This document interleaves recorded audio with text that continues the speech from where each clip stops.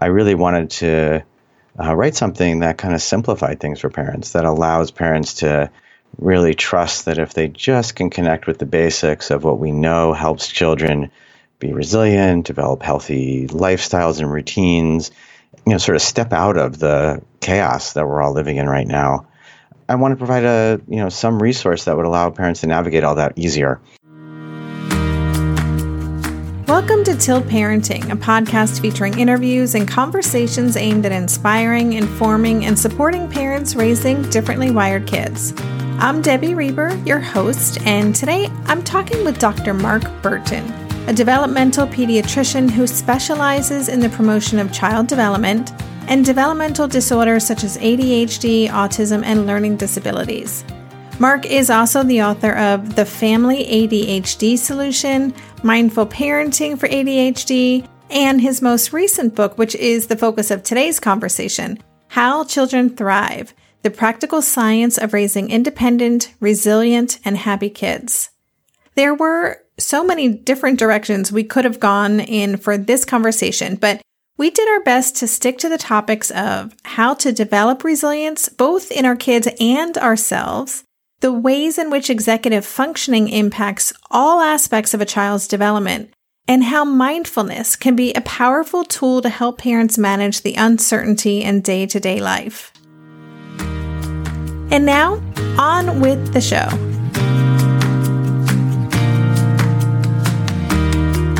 Hi, Mark. Welcome to the podcast. Thank you so much for having me, Debbie. Okay, well, as a way to get started today, can you introduce yourself? Just give us a little bit of background about your work.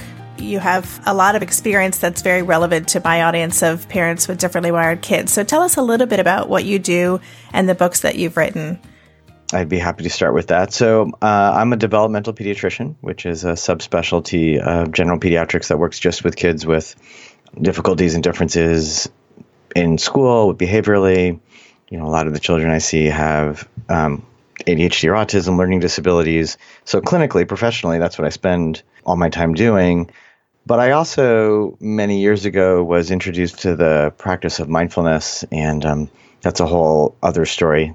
So initially, that was kind of in parallel, and I kept it to myself and just had my own practice going. And then as the science around mindfulness expanded, I realized it was kind of silly to be keeping it separately. So in my writing in particular and my work for anyone who wants it, I also integrate mindfulness. So I've written 2 books that integrate mindfulness into care of ADHD and 1 book that integrates it into general parenting.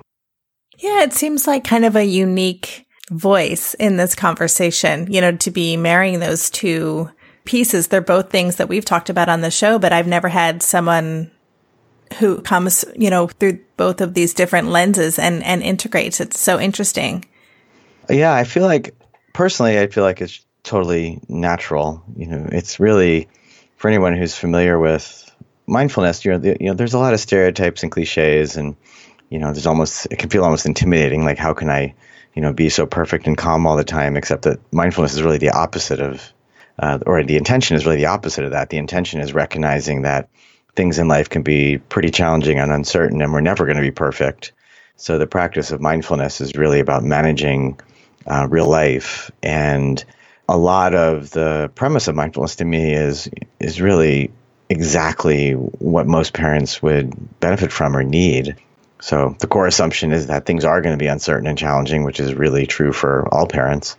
And, on some level, a lot of our day-to-day resilience relies on our just helping build the traits that help us manage, that real life situation. Yeah. I think that's why your work resonated so much with me. That's a lot of what I personally believe and what I share with my community so often is, especially when you're raising kids who are moving through the world differently, so much of it is about our own experience in that and how we choose to feel about it. So I really, as I was reading your book, I was like, yes. So much of the language just really spoke to me. Oh, great. Thank you. I'm glad that's true. And I think first of all, on some level, the practice of mindfulness is as much about just seeing our lives clearly so we can, live as well as we can. It's not about being quiet and still all the time. And, that may seem abstract. I feel like even as I started this interview, I've been a little abstract in describing mindfulness because it's all meant to be just very real. It's just meant to be recognizing that when life gets challenging, we tend to sort of be on our heels and in reactive mode and really feeling stressed. And as a parent, it's so easy to get caught up in fear and, get really wrapped up in all the hard decisions we need to make. And a lot of what I'm, teaching, advocating for with mindfulness are skills that just help you manage that so that you can make your choices easier. You can, feel more confident in your own parenting and maybe let go of a lot of the stuff, the extra stuff that's causing more stress than you need in life. So you're bringing up so many things that I want to talk about. But before we get into that, I'd love to even just have you take a few minutes to tell us about your new book. It's called How Children Thrive, The Practical Science of Raising Independent, Resilient, and Happy Kids. So just tell us a little bit about why you wrote that and what you're hoping it offers readers. Well, the reason, I think there's two things to look at. The why I wrote it is because I think in our sort of information-saturated, pressured, perfectionistic online world, I think a lot of what's going on the internet is just really pushes parents in ways that aren't realistic. I really wanted to write something that kind of simplified things for parents, that allows parents to really trust that if they just can connect with the basics of what we know helps children be resilient, develop healthy lifestyles and routines, sort of step out of the chaos that we're all living in right now. I want to provide some resource that would allow parents to navigate all that easier. And I think so many parent books pressure parents to be one particular way or do things one exact way when, life is kind of simpler than that sometimes. Like you do your best knowing what you think is going to work best and you have to trust that that's going to work out. And so I wanted to provide something that just cut through a lot of the extra, made things really more straightforward. So what has kind of in a very fortuitous way kind of come together for me as a developmental pediatrician is there's all this new research developing around how children can become resilient and more specifically a developmental path called executive function, which may sound wonky, but really is just how children manage their day-to-day life. And it turns out different than I was even taught in medical school, that this aspect of development starts in early childhood. It really matures into your mid to late 20s and really explains a lot of what you can expect for your kids at different ages, how you can set kids up for success in school. And, again, I don't want to imply that it's the only answer, but it does tie together a lot of real core foundational concepts that parents can know about how you can set kids up around like getting sleep and homework done on the one end. And then because executive function ties so into managing behavior, managing social situations, managing school, if you can really understand it, again, the word I always feel like, don't get caught up in the language of it, just understand the concept. If you can really understand how children manage their lives at different ages, it really allows you to focus on this kind of core skills that children are going to develop so that they can navigate things on their own one day.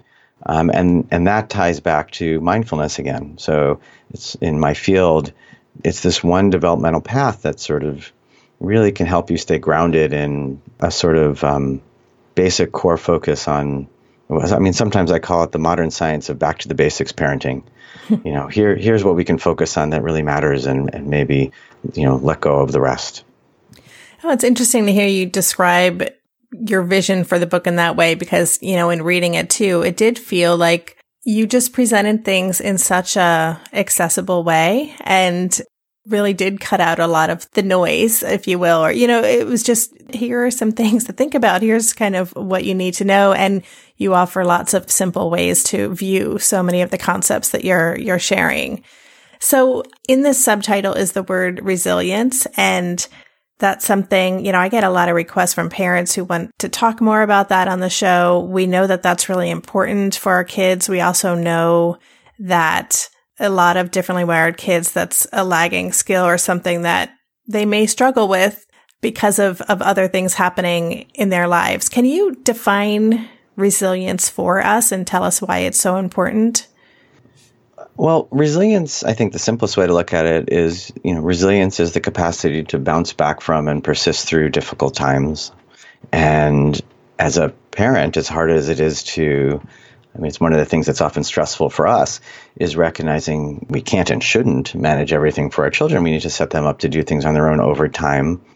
And, there's a great quote, I don't remember where it's attributed to originally, along the lines of you can't cover the road ahead for your children with leather, but you can use that leather to make a nice pair of hiking boots. So, we can provide children with, over time, the ability to take care of themselves as they get older.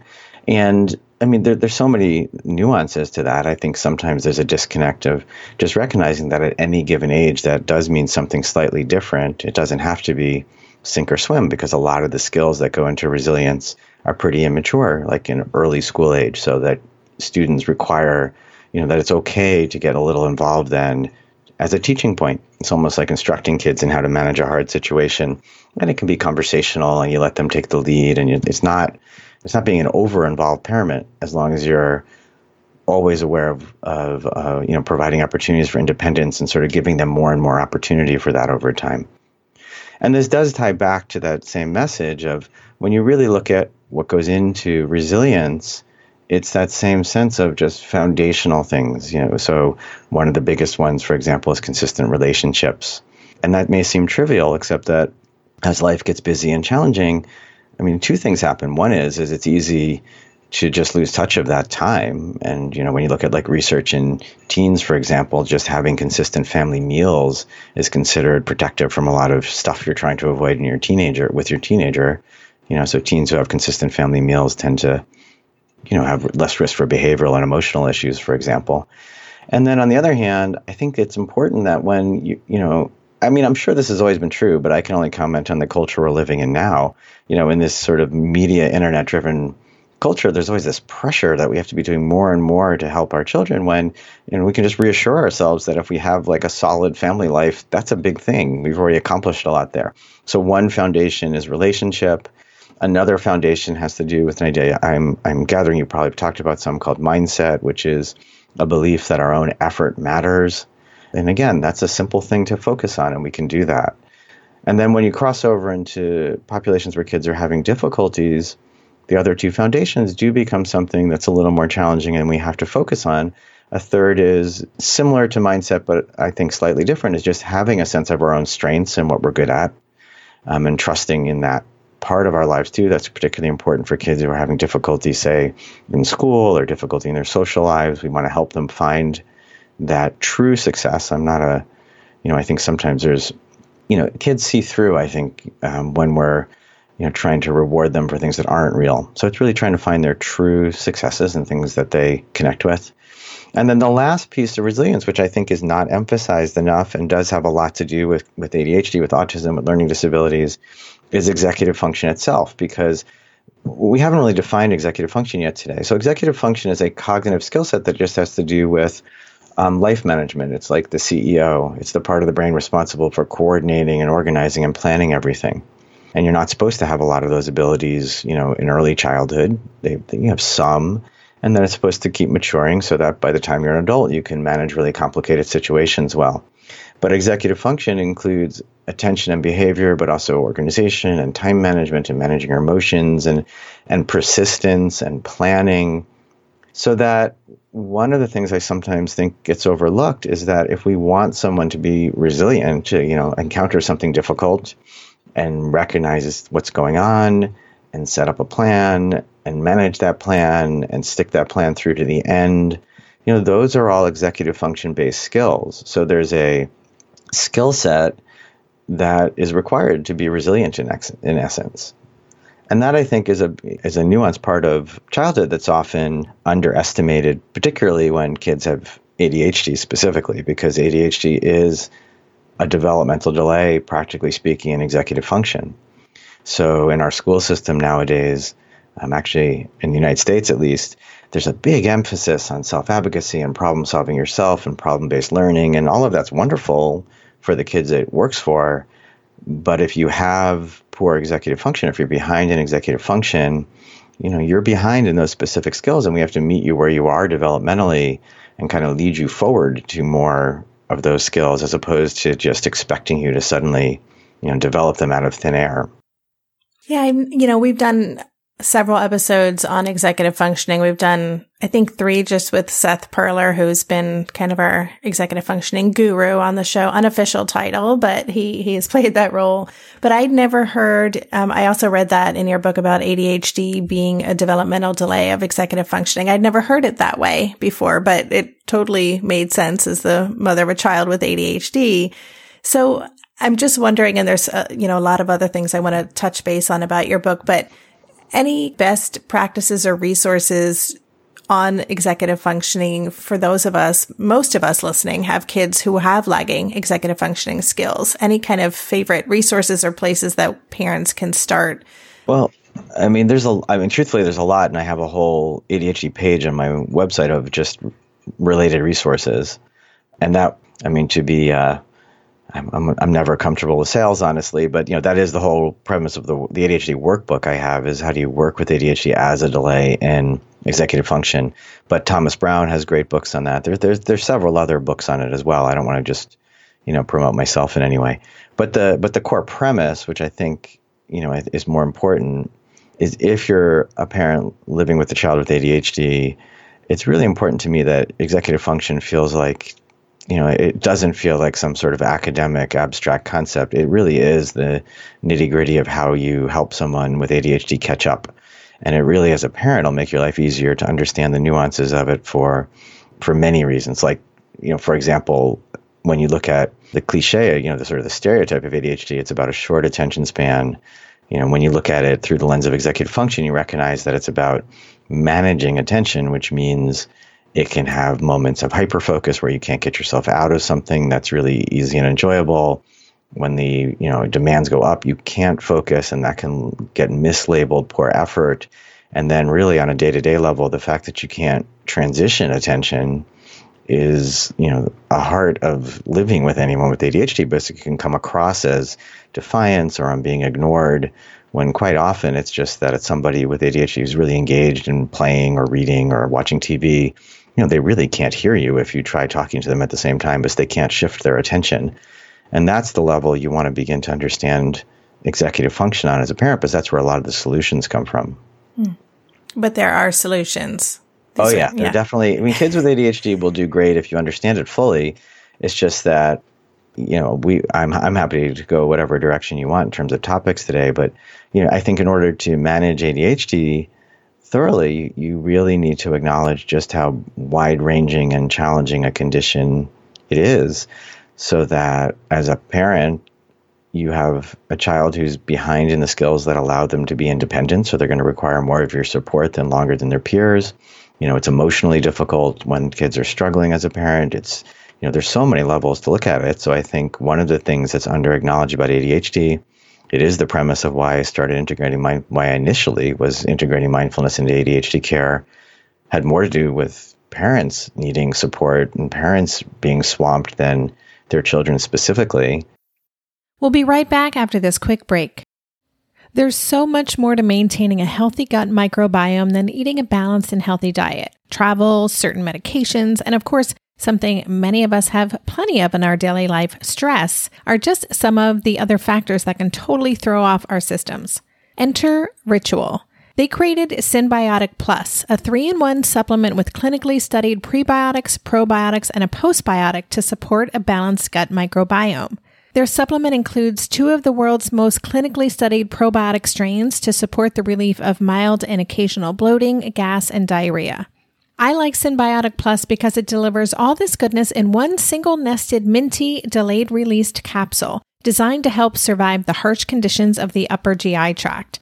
And because the capsules don't require refrigeration, I just keep them on my desk so that I get that helpful visual cue every morning. Plus, they're easy to bring with me when I travel.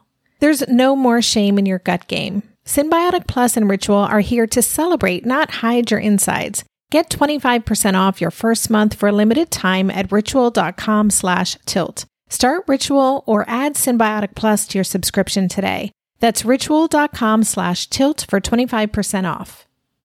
We just celebrated our 2-year anniversary of Gotcha Day when we adopted our sweet Haskell, my cat who acts like a dog, plays fetch, and who I'm pretty sure has sensory processing differences. Are you getting a new pet soon? That means you'll need to think about getting the necessities like food, toys, a bed. Something you may not be thinking about, though, is pet insurance. That's why you should check out ASPCA Pet Health Insurance. The ASPCA Pet Health Insurance Program offers customizable accident and illness plans, making it easier for pet parents like you to help your pet get the care they may need. The ASPCA Pet Health Insurance Program has been around for over 18 years, and they've helped more than 600,000 pets during that time. They allow you to customize your plan, helping ensure that your pet's plan is as unique as they are, because vet bills can really add up, especially when you're least expecting it. It's simple. Use their app to submit a claim, and you'll receive reimbursement for eligible vet bills directly into your bank account. To explore coverage, visit aspcapetinsurance.com/parenting. That's aspcapetinsurance.com/parenting. Again, that's aspcapetinsurance.com/parenting. This is a paid advertisement. Insurance is underwritten by either Independence American Insurance Company or United States Fire Insurance Company and produced by PTZ Insurance Agency Limited. The ASPCA is not an insurer and is not engaged in the business of insurance. And then from a child side, ADHD is a chronic and long-term disorder that initially may come across as a school or a behavioral difficulty, but over time affects anything potentially that requires management in life. So I was just reading an article before we started talking today, another study looking at ADHD, for example, in driving accidents. It's been shown to affect health. It's been, shown to affect stress and anxiety. So all of that is important to acknowledge, because if you can see it that way, it certainly, I think in the short run, often becomes more overwhelming. But in the long run, if you see it for what it is, which is mindfulness, if you see it with clarity, you can manage it. You can take care of all. I mean, it takes a lot of work, but you can do it. Kids with ADHD do great when they get full supports. Well, as you're saying all of this, it's just striking me that I think, this is the case for me personally, and I imagine for so many people listening, is that we have kids who are moving through the world differently. We get to know and understand, who they are based on how they've been identified as, what's going on with them. And then I think over time, so many of us, we focus on certain behaviors or things that we're addressing, but we forget that all behavior is somehow related to what's going on with them. So I don't know, something that you just shared just really struck me, that I think we can be very solution oriented and we forget to always step back and look at the big picture, that all of these different pieces, the emotional regulation, all of it, things that might just seem annoying or little behavior things that we think we've already addressed, that it's still really just a part of how they're wired. Right. I mean, I think clearly in the big picture, especially in the midst of challenges, we're all going to, we all would, sometimes it can take work to just focus on what's going well and the bigger family picture, that overall big picture of just, happy, resilient families. And yet I do think when it comes specifically to kids who have struggles in different parts of life, sometimes we do need to sort of pause. And when it comes to ADHD in particular, I sometimes call it like looking through the lens of executive function, because sometimes you have some chronic difficulty that just seems entrenched or like a quirk, or just, like you're just struggling, going around in circles over it. And if you pause and sort of look at it and say what part of this could be, related to their ADHD, or that same thing could go, even for any other, learning disability or high functioning autism, you sometimes can step back and say oh, wait a minute, maybe that has to do with social pragmatics or when it comes to autism, or maybe that has to do with executive function when it comes to, some real subtle nuances, like executive functioning involves emotion, so that kids who are struggling as they get older with something as subtle as like frustration tolerance, just giving up too easy, it can be important to recognize that, oh, wait a minute, that's something to work on, but it's not necessarily their fault. That's executive function again, or the inability to realize, like in a high school student who otherwise is doing well, they just, may not recognize like the need to or how to study. And it's like you feel like it's easy to get caught up in fighting over it and struggling over it. And come on now, if you just study. And then sometimes you have to step back and say okay, wait a minute, what if potentially, hypothetically, what if what this came down to was somebody who just can't see life that way yet. They don't see time that way yet. They don't see long-term planning that way yet. What if it was a skill we have to work on and not someone sort of willfully not studying? It's such a helpful reframe.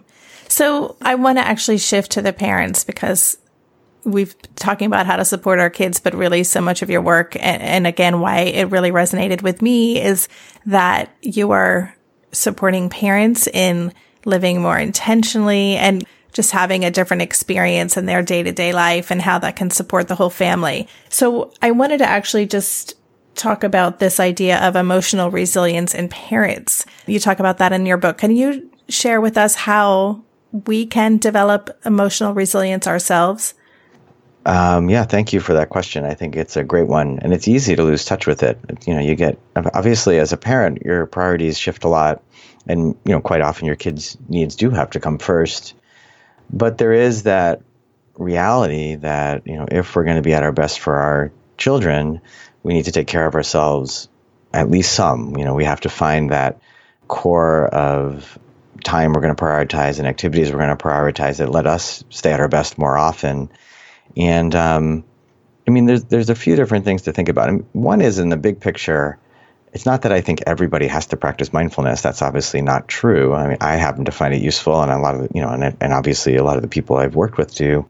But more importantly, it's each of us individually finding what helps keeps us healthy and strong, and really, not letting go. One of the best pieces of advice I often come back to was something someone told me going into medical school, which, is nothing, I don't want to, everyone has their medical school, whatever it is that they go into that's, really, really challenging. And the advice I got was find one thing that helps keep you, one activity that helps keep you sane, and don't let go of it no matter how crazy and busy things get. And I think the same basic sort of foundational, like no matter how busy things get, I'm going to find time for this, is important as a parent too. And then in the, when it comes to being a resilient parent, there's a few different things that are important to know.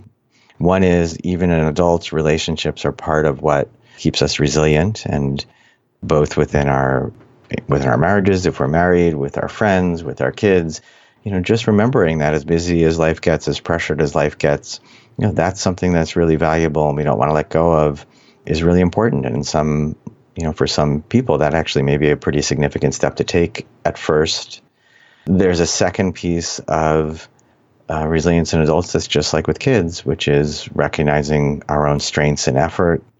Because, in a perfectionistic world, when we look at mindfulness, we often talk about this very self-critical voice. In psychology, I shouldn't even say mindfulness. In the field of psychology, there's also, when it comes to resilience, we often have this very habitual, demeaning inner voice that, most of us relate to in some way. It's that voice that as soon as you screw up kind of says, you blew it again, you can't manage this. And, that begins to affect our resilience over time. So we can, we need to value our own effort and really work on that too.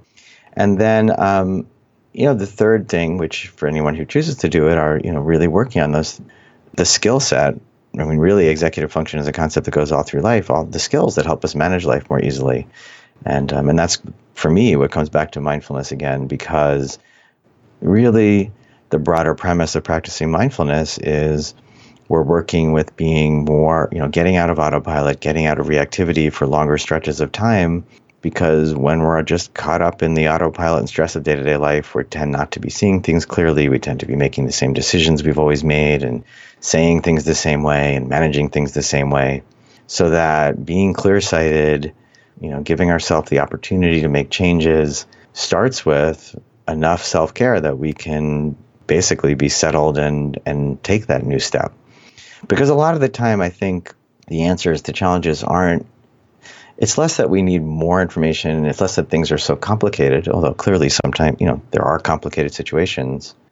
But quite often, we just need to catch ourselves long enough and then, either trust our own instincts around it. I think, one of the things that in modern life is quite often tied to that is like managing screen time in kids is a good example of something where the cart gets ahead of the horse and things get really crazy. And sometimes if you just pause long enough, you can recognize that, your gut sense that maybe you need to rein things in is probably true.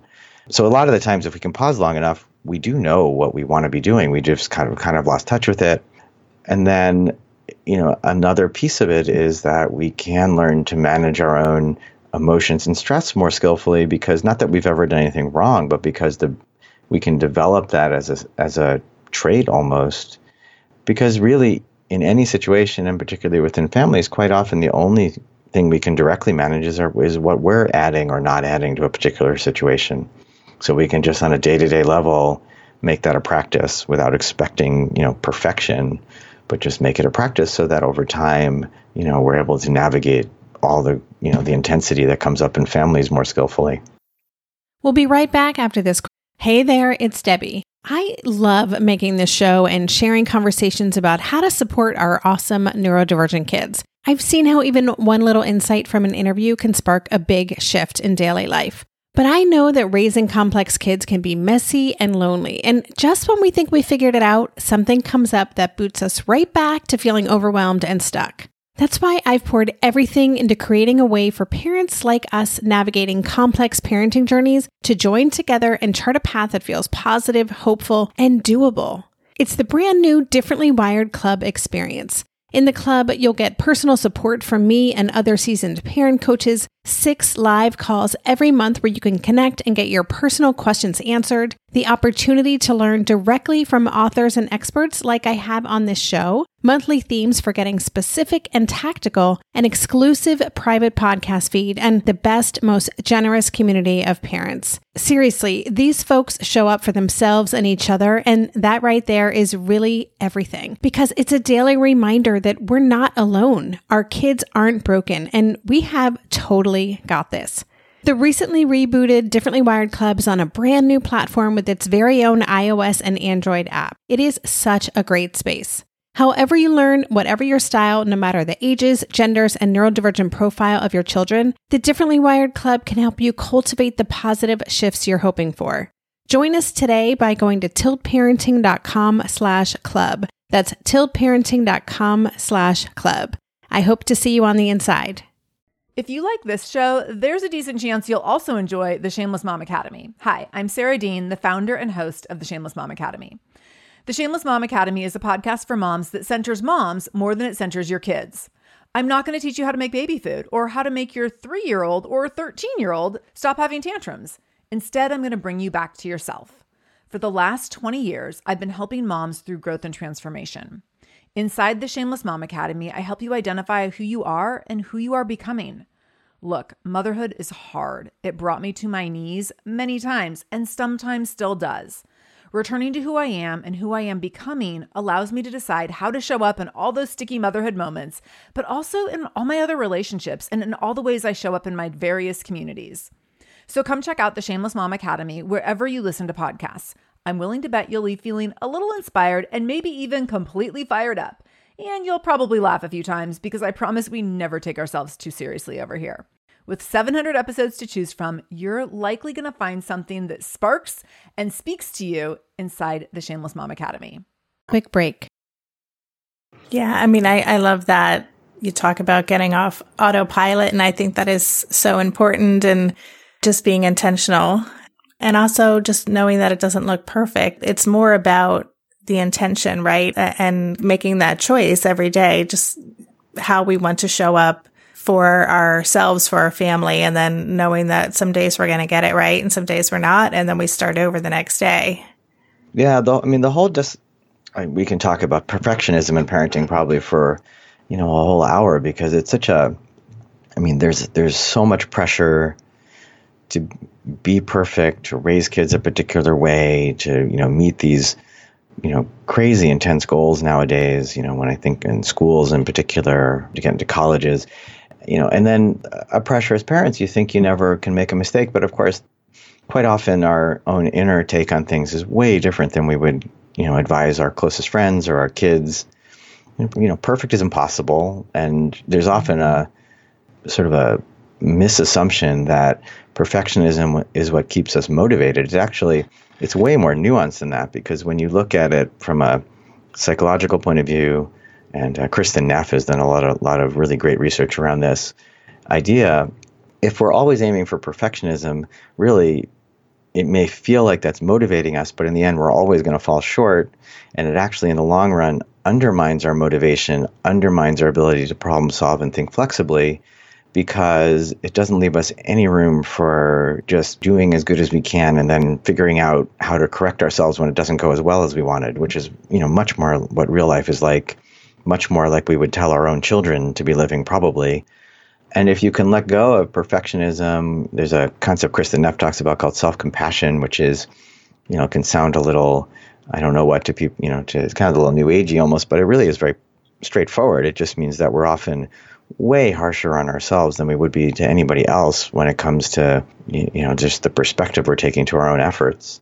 And when you can shift that so that you are motivated, working towards goals, working to improve, self-compassion doesn't mean it's all good. We all have flaws, but it really just means that we can bring to parenting a much more realistic sense of, like you said, being intentional of just, I'm going to settle myself as best as I'm able. I'm going to look at this situation and try to figure out what I need to do.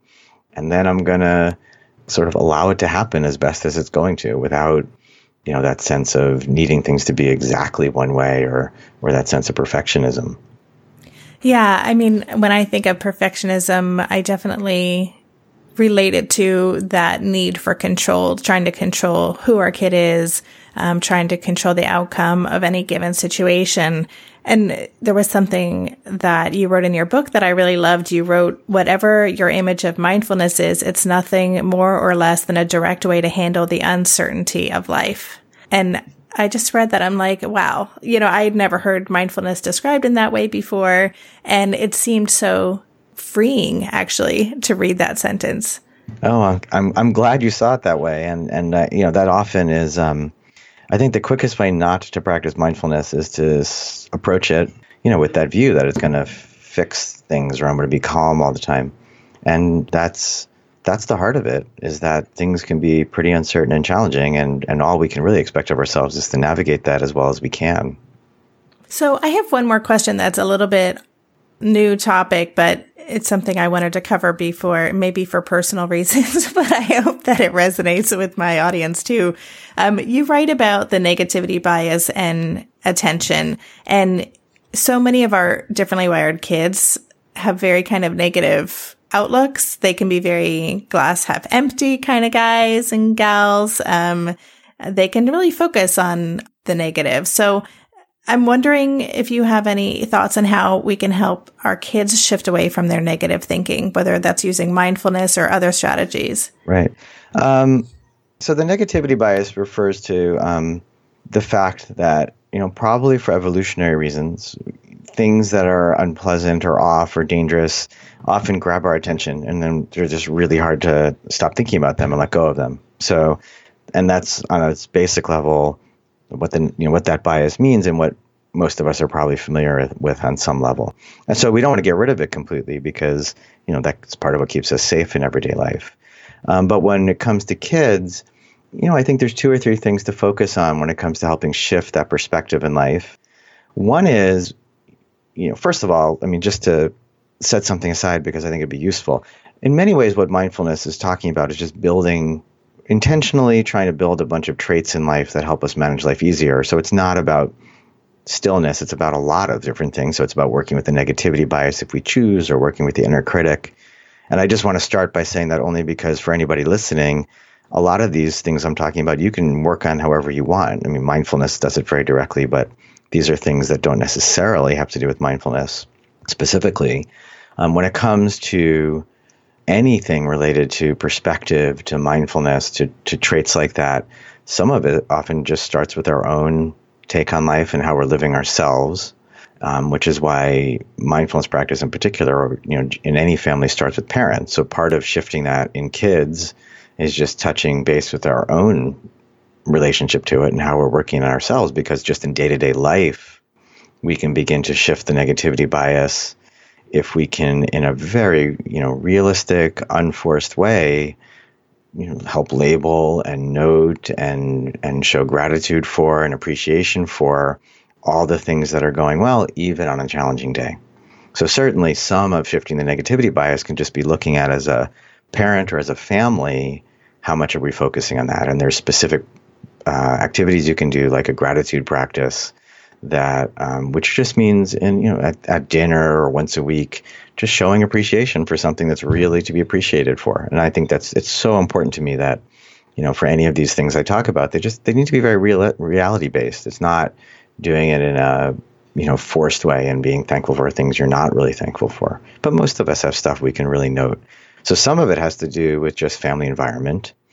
And then a second one I think that's really important to recognize is that children are very much wired to learn from experience, so that one of the most profound things that can shift their perspective when it comes to the negativity bias or similar mental traits is really making sure we have the supports in place so that they actually do succeed.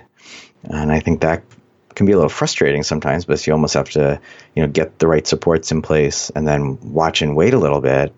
But for example, if you have someone who has ADHD and is having a hard time in school, and then you get a really, treat their ADHD in essence, get a really intensive school plan in place and maybe some new homework supports and whatever else you do to manage ADHD through that shift so that over a year or two they are more successful, you'll usually see their attitude change.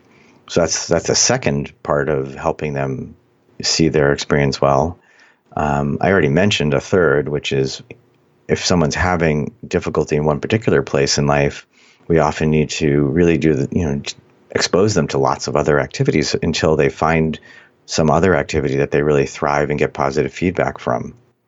And then, as part of that overall picture, we can come back to mindfulness practice specifically, because with mindfulness, over time, what you're doing is you're beginning to, the deeper practice has more to do with how we're living and how we're relating to, both our how we think and also how we live. So that one of the things you're working with as you start practicing mindfulness is recognizing as you're starting to settle, as you're starting to see things, that we have a lot of thoughts all the time, and a lot of them are valuable, but a lot of them are just random, and a lot of them are habitual. And part of the practice is beginning to create a little space from that. So you can begin to really, in other words, talk about, oh yeah, that's that habit. That's that there it is again. I'm caught up in that again. And then with mindfulness practice, what you're practicing is just coming back. It's just recognizing like, oh, there I went again. And now I'm going to let go of it. I'm going to create some space from it because I know that's my habit. And now I'm going to focus on, really, real life right in front of me again for a little bit.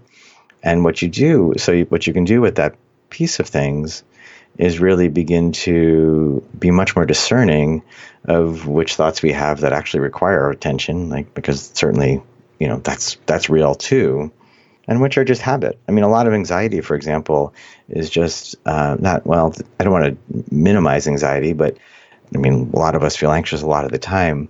But a lot of what happens with anxiety is that it has more to do with attention and sort of related to the negativity bias than it does to do with overreacting.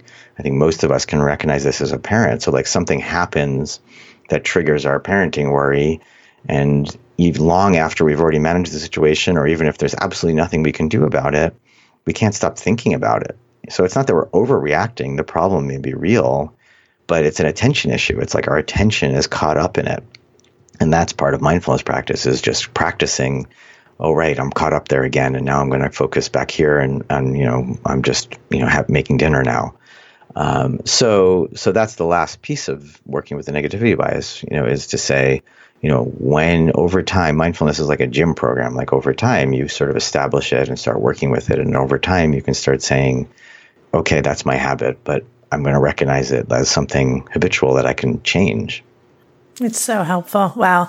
I feel like we covered a lot today, and there's so many little nuggets that listeners are going to take from this, as I have. So before we say goodbye, is there anything that we didn't cover or any kind of last thoughts? I think there's just one thing I want to touch on briefly, is that one other thing that comes out of this sort of more developmental understanding of executive function, of self-management skills, is it often cuts through a lot of the stuff that just makes day-to-day living easier. So it's very practical on that level of just understanding in terms of sleep habits or homework habits or things like that. Cutting through expectations is often, maybe my 5-year-old does need me to be more directly involved, or really just cutting through and then recognizing that's only going to change gradually over time. is often a way to de-stress situations, so that I just want to make it clear that this isn't all about mindfulness. This isn't all about ADHD. It's like any parent can just begin to understand, where their children are developmentally really allows for a lot of freedom. And I think, this is something all parents can take advantage of and hopefully allow themselves to feel more resilient and happier, and their kids too. Yeah, I think for so many people whose kids aren't really struggling with executive functioning deficits, they may likely have never heard of executive functioning. I mean, for me, I feel like it's something I've spent a lot of time reading and learning about and focusing on, but it is something that everybody has. It's a part of everyone's life, and everyone has, correct me where I'm wrong, but their executive functioning is in their own unique developmental space. There's kind of traditional, but everyone's got kind of strengths and areas of weakness over time, right? Oh, absolutely. And and this is, like you said, this is something, I think at this point in time, most people are aware of a lot of development. They know what language develops like typically, and they know, what play develops like on some level. Like you have this intuition that, what play often looks like. But, people often label executive function, like you should be more motivated, you should be more this, you should be more that. When in the end, it's a skill set. And it has to, for some kids, it takes time to evolve. And like you said, it's just something we need to be aware of, because everyone has their strengths, and then some kids need a little more support and catching up. Right. That's great. Well, thank you so much for taking time. We're doing this interview first thing on a Monday morning. My voice is a little croaky because you're the first person I've spoken to today, but I appreciate you starting your week with this conversation, and I'm just looking forward to sharing this with my audience. So thank you so much. Oh, thanks so much for the invitation to be here. I hope people found it useful. You've been listening to the Tilt Parenting Podcast. For the show notes for this episode, including a link to Dr. Bertin's website, his books, and all the other resources we discussed today, visit tiltparenting.com/session 163. If you get support and value out of this podcast in Tilt Parenting, I would love it if you would consider supporting it by joining my Patreon community. Patreon is a membership community that allows people to support content creators by making a small monthly contribution. It's super simple to get started, and I would love your help. To learn more or to sign up, just go to patreon.com/tiltparenting. Lastly, don't forget to leave a rating or a review or both for Tilt Parenting on Apple Podcasts if you haven't done so already. Ratings and reviews help keep this podcast visible in that ever-growing sea of podcasts. Thank you so much for considering. And that's all for this week. Thanks again for listening. And for more information on Tilt Parenting, visit www.tiltparenting.com.